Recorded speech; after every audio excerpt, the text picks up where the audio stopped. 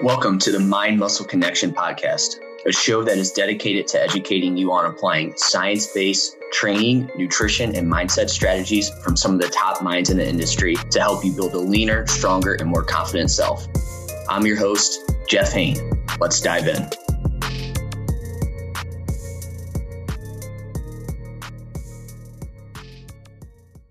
Hey guys, welcome back to another episode of the Mind Muscle Connection podcast. Today is a solo episode and a Q&A episode. I have 3 questions I want to go over. But first, before I dive into that, I want to go over a few ways you can help support the podcast. So first, if you are sick of just focusing on weight loss and instead want a body recomp, then my one-on-one online coaching program is for you. I help you lose body fat and build muscle with my body recomp training, nutrition, and lifestyle methods.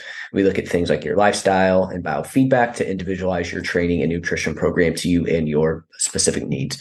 There's also at least 1 to 2 bottlenecks outside of the training and nutrition protocol that we figure out that are keeping you from seeing the results that you want to see. And this usually impacts people more than they think.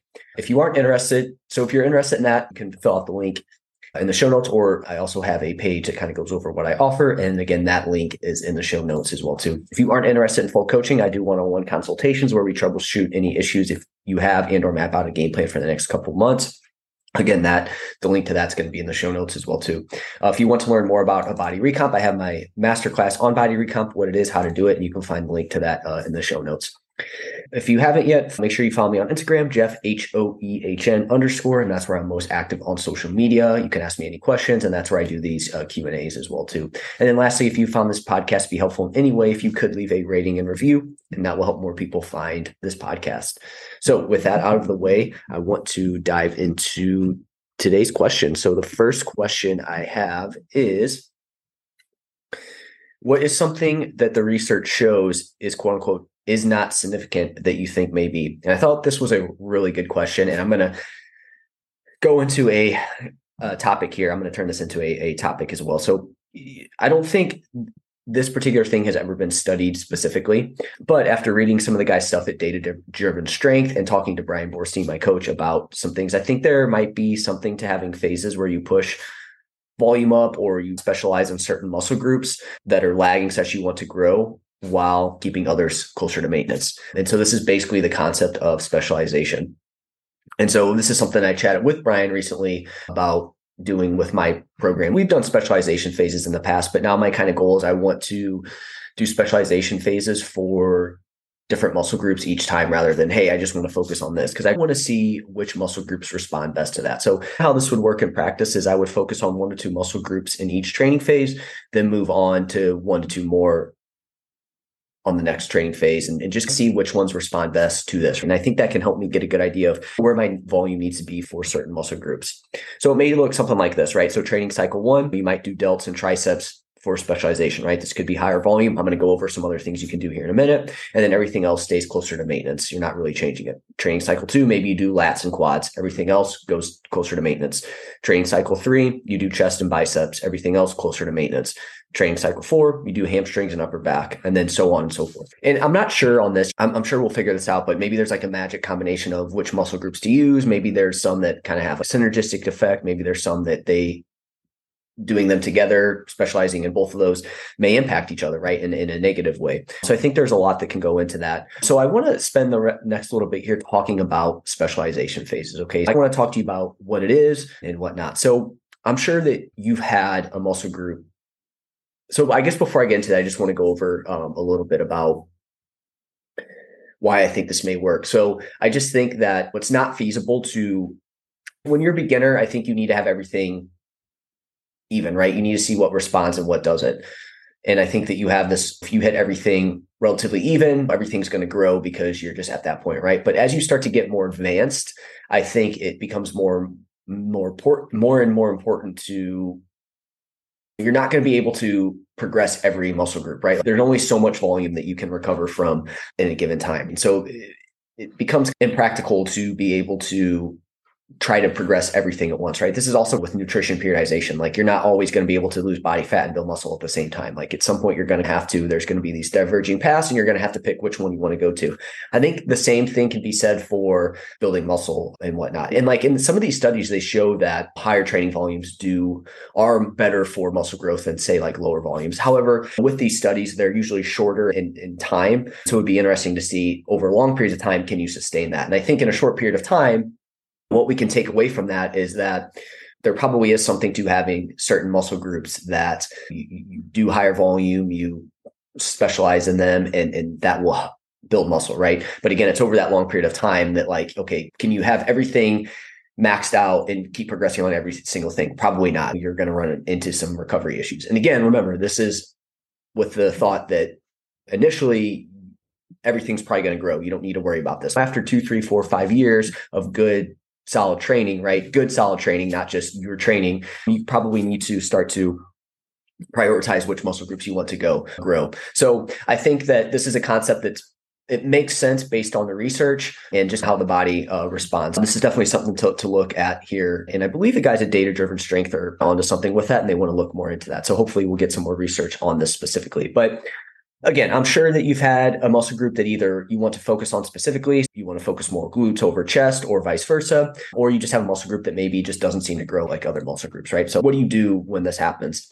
Like I said, you do need to make sure that you train everything evenly for a couple of years with good programming and good muscle building principles. That's priority number one. This should not come before that. So you need to make sure you do that. And again, even if you've been training for 5 years, really check to see if you've been on a consistent training program. Have you progressed it? And have you stayed consistent with that over time? If the answer is no, you need to focus on that first before you do this. However, if you've been training with a good training program for 3 to 5 years, good muscle building principles, you've really dialed that in, you have good technique, this might be something to look at. So how can we specialize certain muscle groups? So we can manipulate the exercise order. So if there's a muscle group you want to bring up and it's always buried at the end of your workout, then you can assume that you're not putting everything into that particular muscle group, right? Again, this is delts, for example. So people want to bring up their delts, but then you look at their program and they're always training delts later on in the training session, right? Maybe you train your delts first, right? And that can be something that you can do there to help with that. We have intensity. Make sure you're training that muscle group closer to failure. So think 0 to 2 RIR most of the time. For example, people always say they struggle with building their legs, but it's because they're 3+ reps away from failure most of the time when they train. And so that may be part of it, right? You just might not be training that muscle group as close to failure as you think you are. But we definitely want to pull that first before we just start to ramp up a ton of volume. And you can also train muscle groups that are very responsive to training a little bit further away from failure, and that can be helpful there. We can potentially decrease volume on more responsive muscle groups. So again, in a specialization phase, we could probably, if your legs or quads, for example, are very responsive training, you can probably dial back closer to your maintenance on that. And that can free up some more resources for you to be able to, for your body to put towards those other muscle groups, right? You can also look at decreasing volume. Frequency is another lever you can pull. You can increase how many times you train that muscle group per week. So if you only train it once per week, maybe you move it up to 2. If you only train it twice a week, maybe you move it up to 3. And that can be a way to specialize in that particular muscle group. Then we have exercise selection / execution. Can you choose more effective exercises for that particular muscle group? Or can you improve your technique / execution of that exercise? A good example here is the quads. People want to build their quads and glutes, and they just try to do that through the back squat. That can help, but if that's not a good movement for you, we need to find movement that is much better suited for you. So again, it's also finding these exercises there. And then one of the next things we can do there now at this point is once you have those nailed down for your muscle groups, now it's like, hey, let's maybe go into look at increasing volume, right? So this could be something where you pull those levers first in a specialization phase. And then over that training phase, now you can start to increase the volume over time. But make sure those things are there first, see what your response is, and then add volume on an as needed basis, right? Versus, oh, hey, I want to build my biceps. I'm just going to throw a ton of volume on the biceps. Again, that may work for a short period of time, but that might not be the best way to do it, right? You might need to focus on you can pull those other levers first, and you're going to get a lot out of that. And then you can start to ramp up volume versus, oh, hey, I'm just going to do a bunch of volume. I think in general, that's probably the big mistake made with training volume is people just throw a ton of volume on something right away when you need to give it some time. You need to slowly ramp up that volume on an as needed basis versus, oh, hey, I'm going to do this with it. So again, make sure you do those 5 things first in a specialization phase. or even, just make sure you do those. And then from there, you can start to increase the training volume over time. And again, we want to make sure we make small increases. So if you're at 10 to 12 sets per week, if you're at 10 sets per week, maybe you go to 12, right? Versus going from 10 to then 20. So hopefully that was helpful there. And again, that's a way to use the specialization phase. Again, I think this is going to be a concept that's going to pick up some more steam. But again, there's not anything specific that, from my understanding in the research, that shows that, hey, you need to, like, this works and it's been studied. Really good question there. Hopefully that makes sense on how to do that. If you guys, as always, have any questions, let me know on that and we can chat about that in more detail.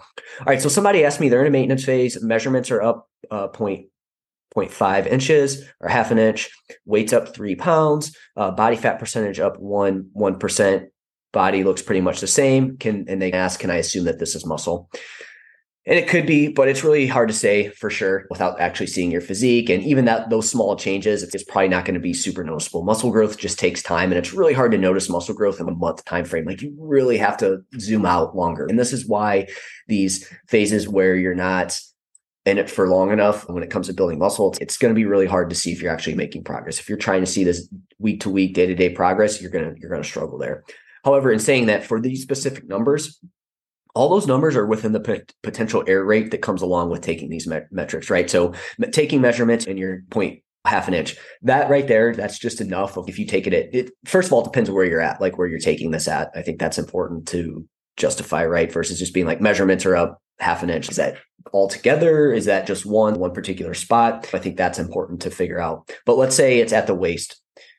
That's just within that potential error that could happen of you maybe doing it a little bit more tighter before, maybe doing it a little bit tighter now, maybe not doing it. Like, maybe you're doing it at a different spot and that's going to alter it. Maybe you're a little bit more bloated that day. That's going to alter it. So that right there, it's okay. Even if you are like up half an inch or down half an inch, like, that's just within that potential error rate there. We don't know for sure. It could just be measurement error on that, or again, those day-to-day fluctuations, right? So again, that one's just don't know for sure. Weight's up 3 pounds. Again, is that on average? Is that just one weigh in? Because again, that's within that like margin of error of like your water weight fluctuations, or even standardization. If you don't standardize it, you weigh in at different times throughout the day. That's enough there to alter that. So again, making that number somewhat obsolete because we don't know for sure there on it. Body fat percentage up 1%. Again, any body fat measurement, anything that's going to measure your body fat, there's going to be an error rate there on that. And 1% is within that error rate. And again, it's also within that standardization. You could have been a little bit more depleted. You could be a little bit more hydrated, less hydrated. These are all things that are going to impact that, right? Basically with this, the reason I wanted to bring this up is because sometimes we really try to overlook objective data, and we have to understand that there's some built-in errors within this, and we can't because you just have to understand that there's going to be some errors. So you can't put too much stock into one thing, right? Again, I'm going to look at what are your inputs? What are you doing? That's going to be the most important there with it. Also, your performance in the gym, like how's that going? Are you able to progress in your training sessions? How you're close fitting? These are going to be just as important, which are a little bit more subjective than some of those numbers, right? So again, what I'm trying to get at is we can overly focus on these numbers, and you have to understand that the smaller the changes, the more likely it's just a potential error. And you just have to keep going and get more longer trends and longer term data on this. There's that. And this is, again, comes back to, it's really important to look at your inputs. I think people underestimate those and overestimate the objective numbers, like, again, these things like measurements, weight, body fat percentage, et cetera. And again, just understand that building muscle takes time, and it's just a long process there on that. So hopefully that was helpful on that, to understand that if you see those small changes, realize it could just be potential error and not everything is going to be super accurate. So last question is, RDLs make my low back sore for nearly a week. Any form tips? Am I just using too much weight? And they said too, I understand you probably need to see my technique, and I definitely need to see technique. Like, that's going to be super important there on that. However, there's probably a few things some tips I can give you on this if you're doing RDLs and you really just feel it in your low back. So I think the first mistake that people make, and a tip that you can take here, is a lot of times when people are doing RDLs, they overly focus on how low they can get the weight, right? Oh, I need to touch the ground, or how far you can go how low you can go with the weight is what they aim for. But really, you want to think more about pushing your butt/hips as far back as you can versus trying to lower the barbell dumbbells as low as you can. When I did that, really helped me activate my hamstrings much better. So really think about pushing your butt back as far as you can versus like trying to get the weight down to the ground or as low as you can. Because again, if you just focus on getting the weight as low as you can, a lot of times what I see is people do start to round their low back to get there, and that is going to place a lot more stress on that low back. Another thing you can do is do a few warm-up sets with lighter weight. Don't just go into your working sets for RDLs. It's a very technique-driven movement, so you need to make sure you warm up. So at least do 1 to 2 warm-up sets with lighter weight to work up to it and really focus on your technique in those warm-up sets. You may need to lighten the load slightly so you can maintain tightness. A lot of times people focus too much on just adding weight, and then as they get heavier and heavier, their technique starts to suffer because they're just overly focused on adding weight. And then it's a lot tougher to maintain tightness in their low back and their core, and then they start to round a little bit. So really focus on technique over weight with RDL, and then let that weight and reps increase over time when you have with good technique. Also, what's your rep range? I think anything over 5 to 8 reps for RDLs is a bit too much. If you are using a higher rep range, say 10 to 15 reps for RDLs, that could be an issue because, again, it's going to be really hard to maintain tightness in your core when you're going that high of reps with this exercise. So make sure that you are, in that 5 to 8-ish rep range and whatnot on that. So those are a few things that you can do if you're really feeling your low back there with that. So hopefully that was helpful. So those are the 3 questions for today. If you guys have any questions on this, again, follow me on Instagram, ask me any questions to follow up. And that's it for now. And I will chat with you guys next week. Thank you for listening. If you want more free content like this, follow me on Instagram at JeffH91_ or visit jhhealth.net. See you next time.